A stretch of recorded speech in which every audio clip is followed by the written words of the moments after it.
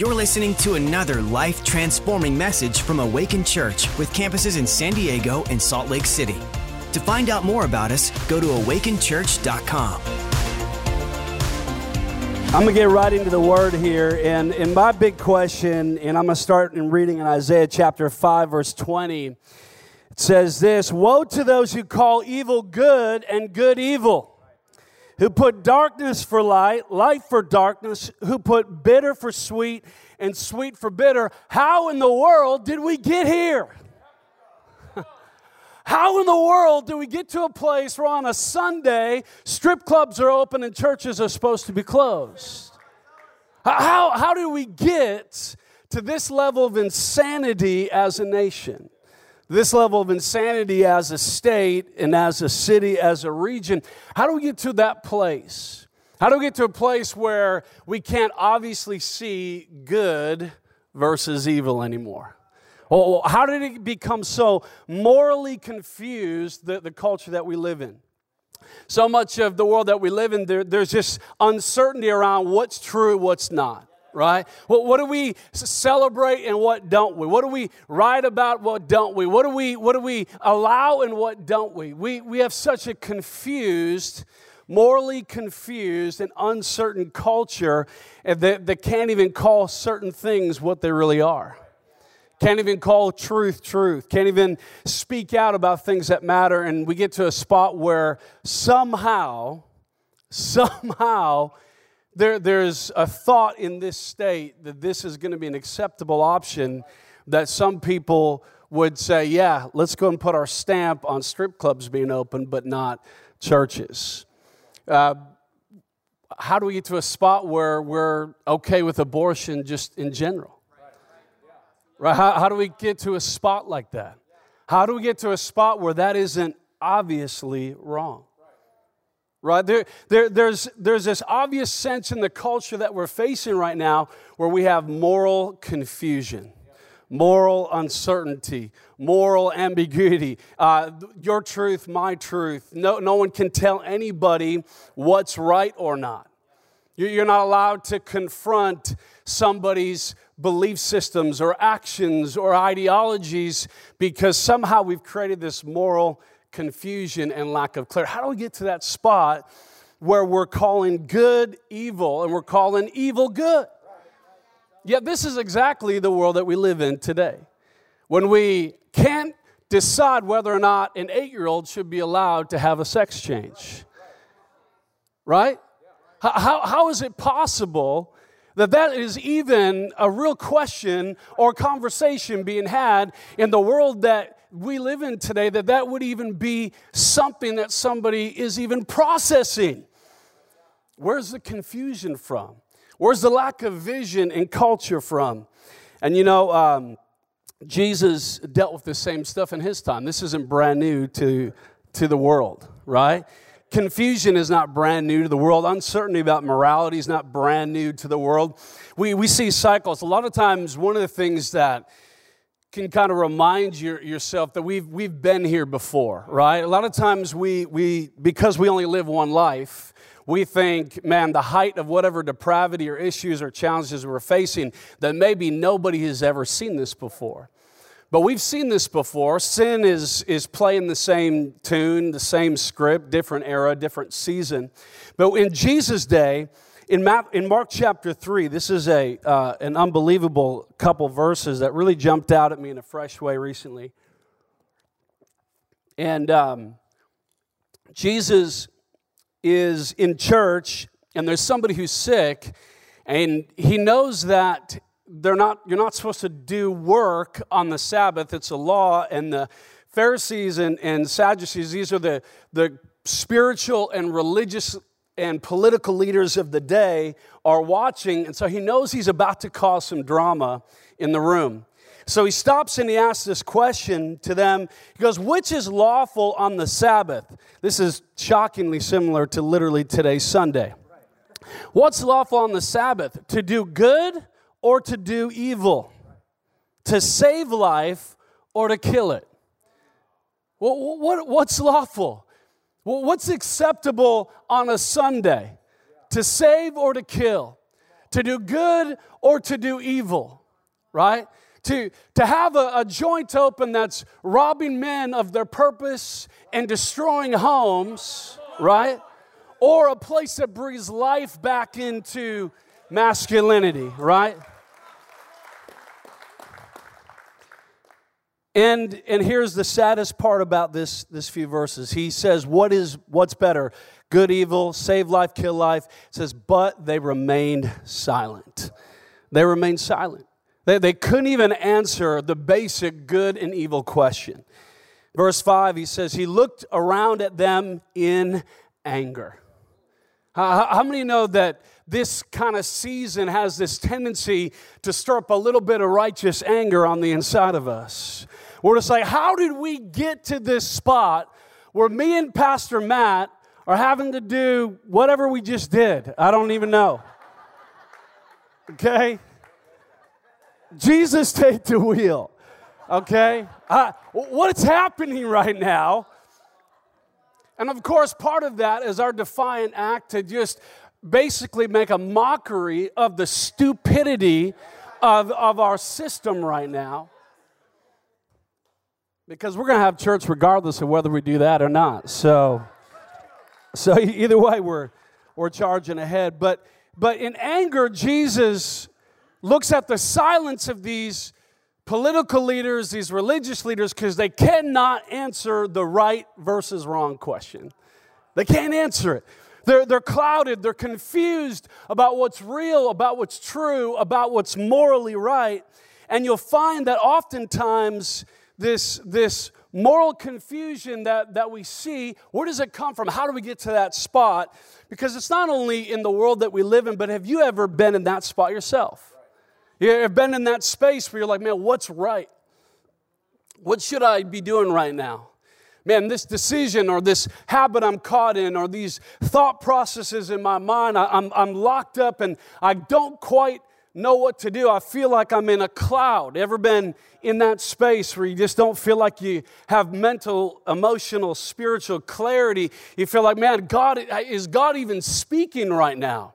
Is God going to say something? Is God going to show up? I need to hear from you, God. I need you to answer. I need to know what's right and what's wrong right now. And there can be seasons where we feel like we don't quite know what the truth is. We don't quite know what is right. What is God saying? What does God want us to do? How many want to do what God wants you to do, right? Well, here, let me just show you a little bit of a snapshot of why we get into kind of moral confusion, why we get to that spot. 1 Samuel chapter 3. Yeah, I preach out of this a lot. It's real broken in. No narcissism whatsoever. So in 1 Samuel chapter 3, it's kind of the scene right before the young prodigy, up-and-coming prophet Samuel, as a boy, is kind of coming onto the scene. But really before that, it's his mentor, Eli. And chapter 3, verse 1 says, the boy Samuel ministered before the Lord under Eli. In those days, the word of the Lord was rare. Someone say rare. And there were not many visions. Right? So the word of the Lord was rare and there were not many visions. Verse 2, one night Eli, whose eyes had become so weak that he could barely see, was lying down in his usual place.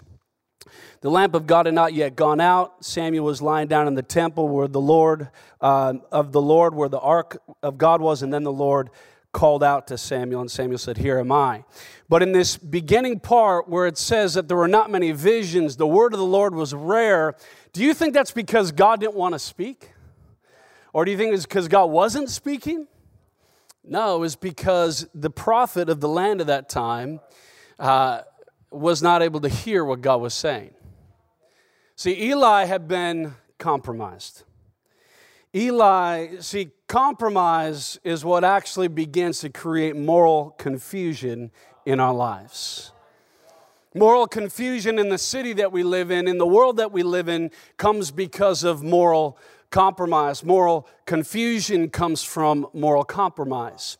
And in this situation, Eli had compromised the integrity of God's house, of God's ways, of God's laws. He had his sons who were doing all kinds of evil, detestable stuff as part of kind of his priest team and abusing God's people and abusing God's ways. And Eli had not confronted it. Eli had not stopped the depravity. Eli had not confronted the sin in his sons, and he had allowed it to grow.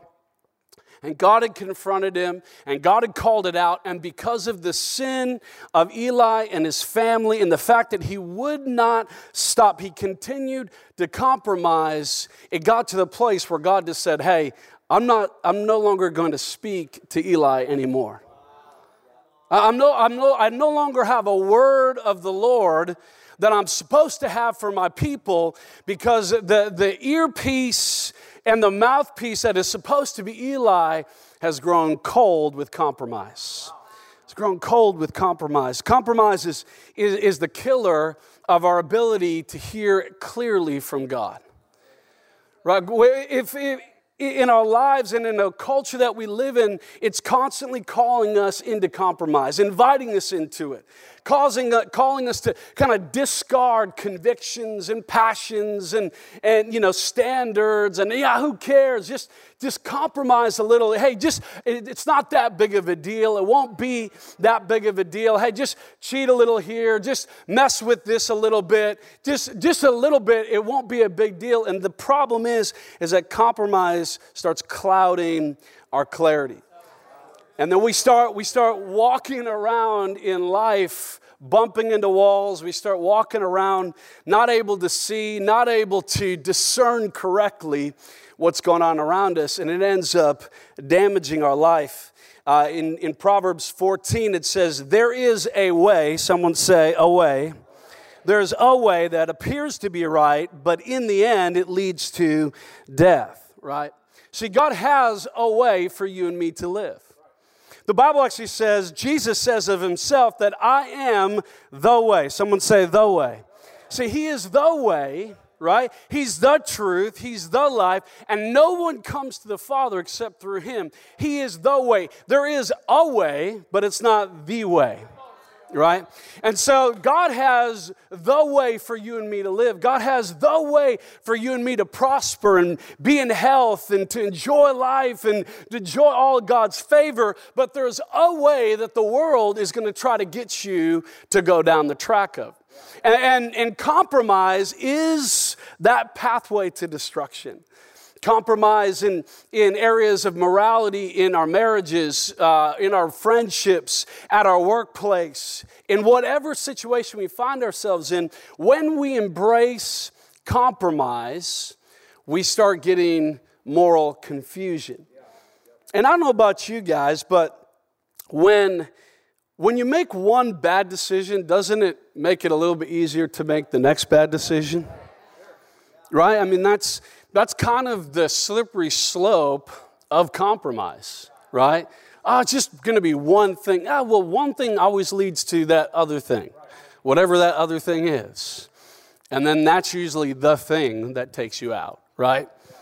So when you're considering your life and you're considering your situation, I always try to ask myself, is there any area of my life right now that I've been compromising God's character and God's word in my own life?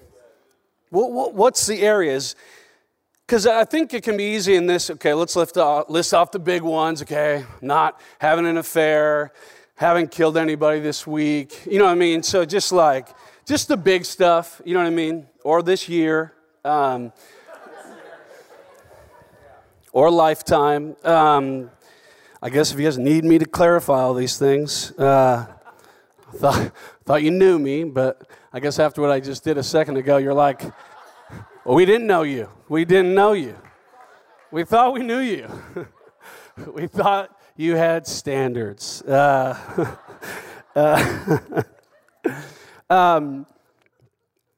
there's things in our life that if we're not careful, this compromise ends up leading us into moral confusion, which leads us deeper into that. Turn with me to Psalm chapter 1, and I want to read this passage here because I think it gives us a real snapshot as to kind of the pathway of how compromise works in our life. And, last night I was finishing up studying and then just going, hey, I wanted to still kind of string this together a little bit, and I didn't quite maybe feel like I had the verse that I wanted to. And I woke up this morning, opened up my Bible app to get my daily Bible reading plan in, and the psalm that was my today's Bible reading was Psalm chapter 1, and it was absolutely God just saying, "Good morning," and here's your verse. Okay, Psalm chapter 1, verse 1 says this: "Blessed is the man who does not walk in the counsel of the wicked, or stand in the way," someone say the way of a sinner, or sit in the seat of a mocker, right?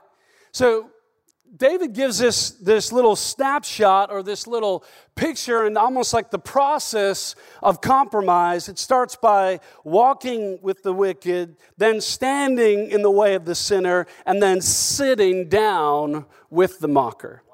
You think of it a little bit like a progression that initially you're just kind of walking along and you get connected with some people who are getting in your ear about something or inviting you into compromise, but you stay walking with them. And if you walk with them long enough, you ever in that moment where you walk and then you realize this conversation is going to continue, so you stop and you start standing and actually having a conversation? How many know that's dangerous if you're trying to leave somewhere, and if you're the talkative spouse in a friendship, and you're walking, and then all of a sudden you realize your wife is no longer with you. You know what I mean? Because she actually stopped to talk to somebody and continue a conversation. Now, Katie and I go back and forth, because sometimes I will shut the place down talking, but Katie's an ultimate connector relationally, so she will too, right? So she'll keep chatting. And you can tell the difference between your walking and talking till you stop. Now you get nervous. You know what I'm saying? When they stop and start having a conversation, you get nervous, and you get real nervous if there's chairs too close by. You know what I'm saying? Because that standing conversation on the way out of the building here turns into those sweet lounges out in the lobby. Come on, somebody. And now you ain't leaving for an hour, right? And it's sort of all right a little bit as an adult. You can hold your hunger. But if you're a child or you're a teenager, you're like, Lord, help me. Help my parents leave right now. I need food. I need to head to lunch, right? But in reality, in our lives, when it comes to compromise, this is what we end up seeing happen, right? We kind of go on a walk with compromise. Before you know it, we're allowing a real exchange to happen where maybe I've allowed myself to wander in my thoughts. I've allowed myself to go down a negative track or wrong habits, decision making. Before you know it, I'm straight up sitting down at the table, fully engaging it. James talked about that our thoughts give way into sin, and sin, when it is full grown, gives birth to death, right? There's a process. So the beauty of the fact that there's a process to compromise is that no matter where you may feel like you're at in some area of your life when it comes to compromise, you can abort the compromise process. You can end the process right now. You can say, Jesus, get me out of this situation. Jesus, set me free from this situation. Jesus, heal me from this. Whatever area of compromise, you can say, I'm going to commit to a different way. I'm done walking down this path. See, there is a way that leads to life, and there is a way that leads to death. So Jesus is the way, but then he also gives us his word, which is the way that we walk on. David says that I run in the path of your commands. Right? God's word gives us life and light. It gives us stable ground to walk on. Even in the middle of difficult times, there's convictions that we stand on and hold true to. And if we will remain uncompromised, we're going to remain in moral clarity when the world around us is in confusion. And you know what the world around us needs? It needs a church that knows its truth. The world right now, when it don't know what side is up and what side is down, it needs a church to be able to boldly stand up and say, this is the way, right? This is the way. This is the way. Anyone enjoy the Mandalorian series, right? It's great. I know Pastor Dr. Matt loves it. I know he loves chanting that and whatnot. I don't think he actually does that. But the thing about the Mandalorian is his whole premise is that he's got this really strong set of convictions and principles and kind of codes of conduct that they do not deviate from. And he can tell instantly if somebody is or is not a Mandalorian based upon this code of ethics that is or is not being followed. And someone could claim to be a Mandalorian, but he can sniff it out really, really fast because he knows what is true and what is not. What are the standards that he's supposed to live by and which way he's not? In the same way, what I want to encourage us with is how do we live with moral clarity? It's not trying to just get out there and kind of gunslinging our own righteousness, our own strength. First of all, here's how we get our lives back on track as I kind of wrap this up a little bit. We got to, first of all, when you think about this situation that David is talking about, walking, standing, and sitting, if you use that, but from the standpoint of having the right people in your life and the right people in relationship, why don't you, instead of walking with compromise, start walking with men and women of integrity, right? Go on a walk with truth, right? Instead of kind of entertaining the people that, well, they're just around. They're just my crew. They're just the people in my world. I'm telling you what, this isn't, who you walk with matters. Isn't just a youth message, isn't just a kid's message. It's for every single one of us. Now, we want to make a difference in the world. We want to be light. We want to be salt. We want to reach people who don't yet know Jesus and absolutely all of that. But who are you standing and having conversations with? And whose tables are you pulling up a seat at and really exchanging something with? Those need to be men and women of faith. And if you're like, man, I don't got that circle yet, then Tuesday morning, men's and women's prayer, I want to encourage you. You got to come out and get in that circle, get in those mix, get in that setting where you're able to surround yourself with people who are able to call the best out of you, put life into you, put hope into you. Get in one of our awakened parties, get in community and relationships, do life together, have some fun. This is a community that's going to be able to remind you, hey, that's not the way. This is the way, right? This is the way. Get back on the way, right?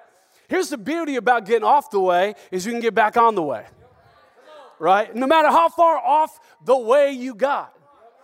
That's the thing I love about it. God doesn't leave you and go, well, he's off the track, so on to the next. No, he continually lovingly calls you back to the path, back to the way, back to the truth, back to the life. Why? Because God didn't give up on you.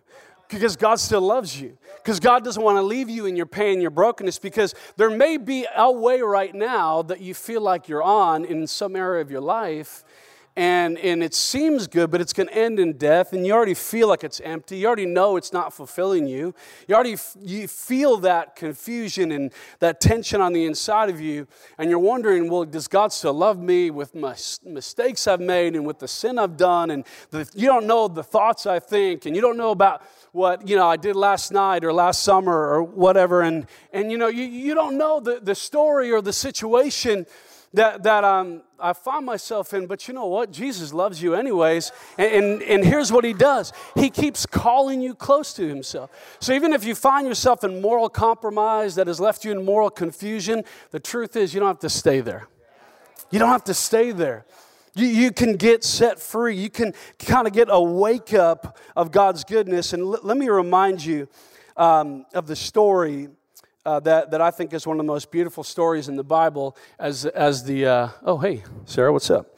Let's say as the keys come up, is the story where there's a woman who has been caught in adultery, and she's been caught in massive moral compromise. And gets exposed, and it's a horrific scenario for, obviously all parties involved. And she gets brought to Jesus. Jesus is teaching in the temple, and the Pharisees, again, they're trying to trap Jesus. They have no ability to discern right and wrong. They're in their own confused, compromised state. I mean, Jesus called the Pharisees, which were the political and religious, you got to think of them as like just really jacked up governors. So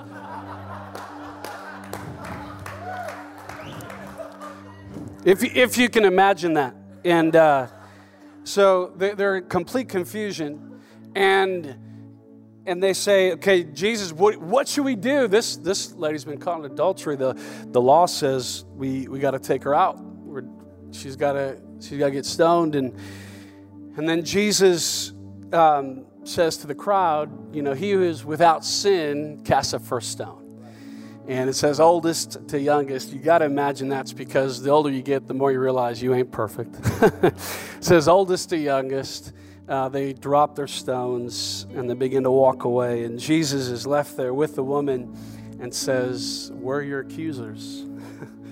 Where are they? They're gone. I have none. And then Jesus says, neither do I condemn you.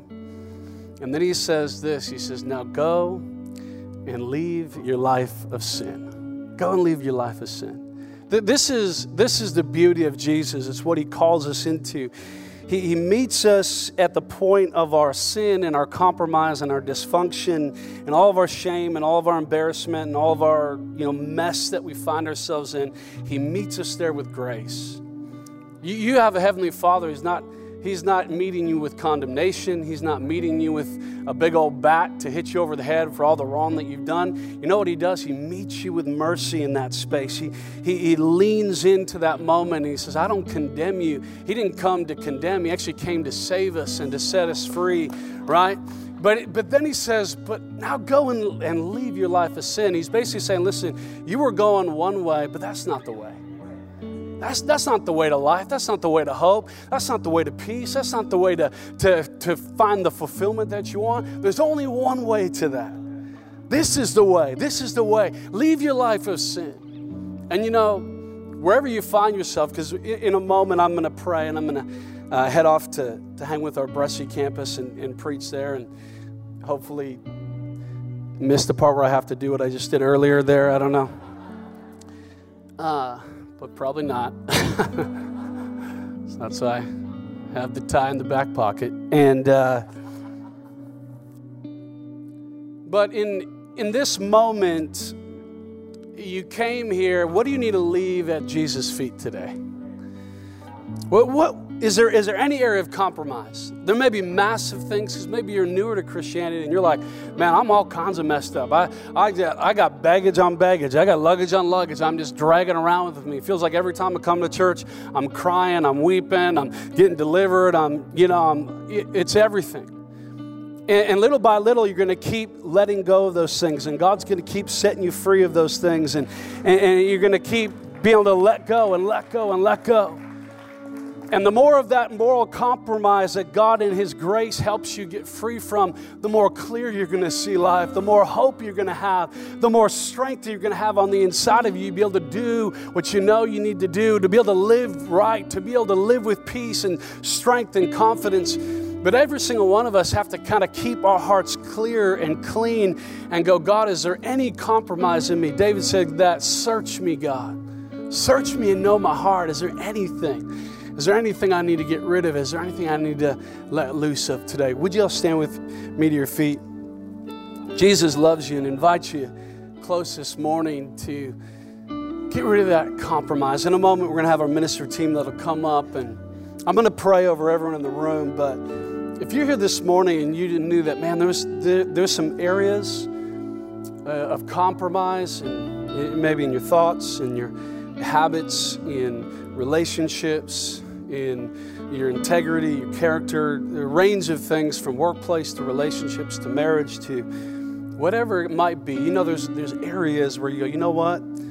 I know what God's word says, and I haven't been living that way. It's time for me to leave my life of sin. And it's time for me to reach out to what God has for me in that area. Then I don't want you to leave today. If you got something you want to come down and pray with one of our team, they want to minister life and healing, and they're going to be like Jesus to you. They're going to speak life over you. They're going to speak strength over you, healing over you, and you're going to walk out of this place lighter, fresher, with more clarity about the future, more vision for the future than you've ever had before.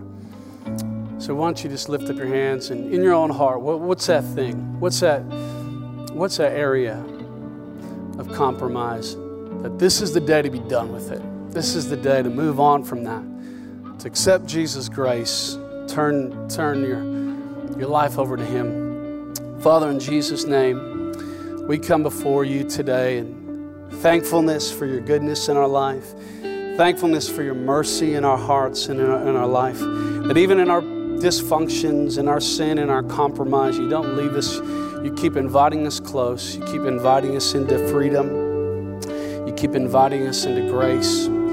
God, I pray that today you give us courage to leave any compromise, to leave any sin, and to run to you, Jesus, to run to your presence, to run to your throne, to run to your grace.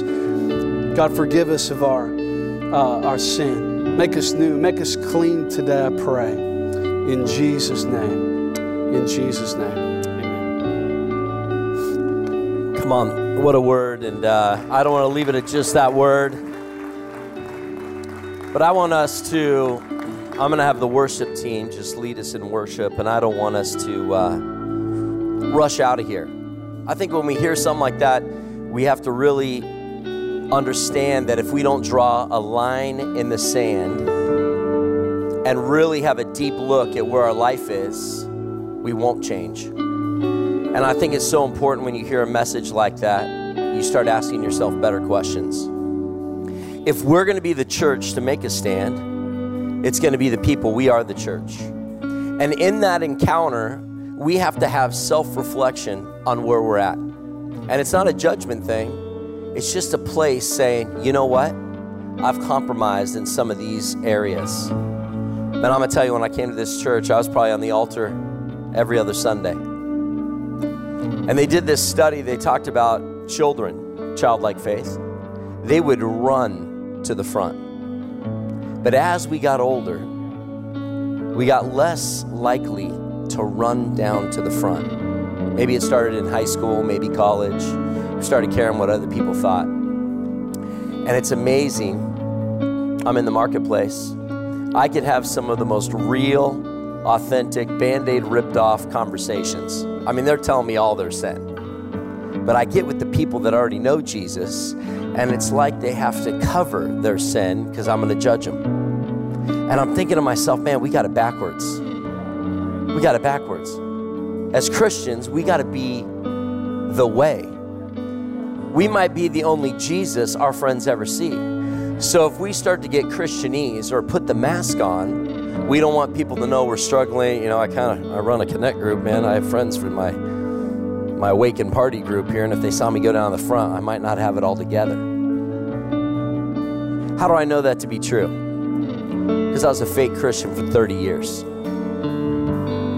And I just tell everybody I'm all good, and I was rotting inside. And it wasn't until I came to this church and I had a pastor sit there and walk me through what real, authentic Christianity looked like, that he didn't judge me, he loved me, and he navigated through pastoral conversation after conversation after conversation.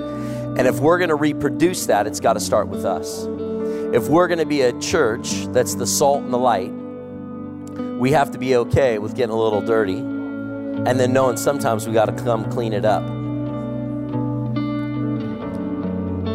So I want to pray for us today, and here's the truth. If you don't know Jesus, it's the only way. That's step number one. is just giving your life saying, you know what, I need Jesus in my life. It's a simple prayer. It's just about asking the Creator who created you to come in your life to show you the way. We can't do it on our own. And when we get off track, that's actually when we just started taking our life back and doing it our way. Especially type A drivers. I better see all type A drivers on the front row. I say that because I am one. But I don't give a rip if I'm leading this church. You're going to see me on the front row. Probably in tears. Because I don't want the little foxes to ruin the harvest that I'm called to have in this life.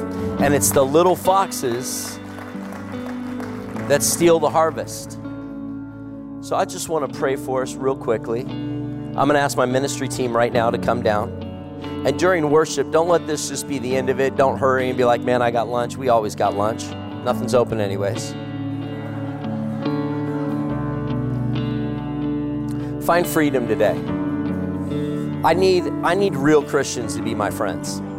I can't do any more fake, like they want to quote scripture to me. I want real people in this house to live real lives with power. What I witnessed on Wednesday night, what I loved about Rex Crane was his humanity. He was like a little kid jumping up and down that people were getting healed. And you could feel the power of God moving. But what's so attractive about what he carries is how real he is. He wants people messed up. He wants to get in their mess. And we will not be the church that is going to judge. We're going to be the church that's going to love you. And we're going to love you right through that mess. And I'm sitting here, I'm kind of hitting on it a little bit because I don't want it to stop. I feel like the Holy Spirit is doing what the Holy Spirit needs to do. What ensnares us is just tripping up and then not telling anybody. I still got Pastor Jurgen on speed dial, favorite. Especially during this time. Thoughts I'm thinking towards my governor. I call my pastor and he says, well, I feel the same way, let's pray together. When you want to punch somebody, you know you got to start praying for him first. I don't have to like him, but I am called to love him. Man, I've been tested every day. So I just need to break a ceiling over fakeness, break a ceiling over a hardened heart, break a ceiling over being Christianese. Like you're going to tell people you're a Christian, but they wouldn't have been able to tell. I want the type of people that say awaken is your home, that they'll be able to tell by the fruit in your life. Not by what you say, but how you live. And even when you're living, there's some humanity there that God's working on. That's why I love having people in this pulpit that I get to do life with, but I know they're real life. And it's not just the real life on Sunday, how they are on Sundays, how they are on Monday, how they are on Tuesday, how they are on Wednesday. And you need Jesus to be that. So Heavenly Father, God, I thank you, Lord, as your Holy Spirit's moving in this house. God, I thank you, Lord, that there's some people right now that actually don't have a real relationship with you. They're either riding on their parents' coat feathers or they go to church because it feels like the right thing to do, but they've actually don't have a relationship with you, Jesus. And today, they want to start one. I'm praying for them right now. That you were willing to go down to the pit of hell, die on a cross for their sins, for my sins, to redeem death. You were raised from the dead on the third day, and you sit at the right hand of your Father. Jesus, I thank you for the ultimate price you paid. And I thank you right now that there's people in this building that for the first time will make first-time decisions saying, Jesus, I need you in my heart. Jesus, I need you to show me how to be that real thing because I haven't been living that real thing. God, I thank you, Lord, for the rest of us, God, that are trying to figure this thing out. We do want to walk with you. We don't want to stumble. We don't want to trip up. We don't want to walk in sin. It drives us crazy. But God, we haven't been listening to the right things or the right people. So God, I pray for them right now that we break anything that's not of you in the name of Jesus. I thank you right now that you're renewing their mind, that the old things are gone, and you're putting the things of heaven in their mind right now. And God, I supernaturally pray for an alarm system to be built in their spirit, that then when they start walking down the wrong path or listening to the wrong thing, that God, you hear them supernaturally and the alarm system goes off that this is not the way. And that will ring so loud that they immediately stop. And if they're already over the line, they will repent and immediately will be set on the path of righteousness, the right way of doing things. So God, I pray for that right now, that you will equip every believer in this house with supernatural gifting to sense and have a supernatural sense of when they're getting off track. God, I break pride right now in the name of Jesus. God, we get ego, edging God out of the way. So we are unfearful of man, but have a greater respect of you. And if we need to be on the altar where our life is altered, we don't give a rip what other people think of us. We come and clean up our mess right now. So God, Lord, I thank you that you're doing something supernatural, not just in the Awakened Church, but over the city that we stand for, that we draw a line in the sand for every believer in this city, that there is something supernaturally stirred, because it's going to be the people of the church that make a stand against all the craziness in the world, that the righteous will stand and evil will have to back up. God, we reclaim this land. We know your favor is upon it. And God, we stand on the money where it says, in God we trust. And so I call forth the righteous to get back in repentance and get back on the right path, Lord, so we can take back our city, take back our state, take back our country for righteousness. And God, I thank you, Lord, that the righteous pastors, the righteous believers, the righteous, those that know good and they know something evil's going on, will make a stand today. God, I thank you, Lord. And everybody said, thanks for listening. To find out more about our locations, team, and what we do here at Awakened Church, go to awakenchurch.com.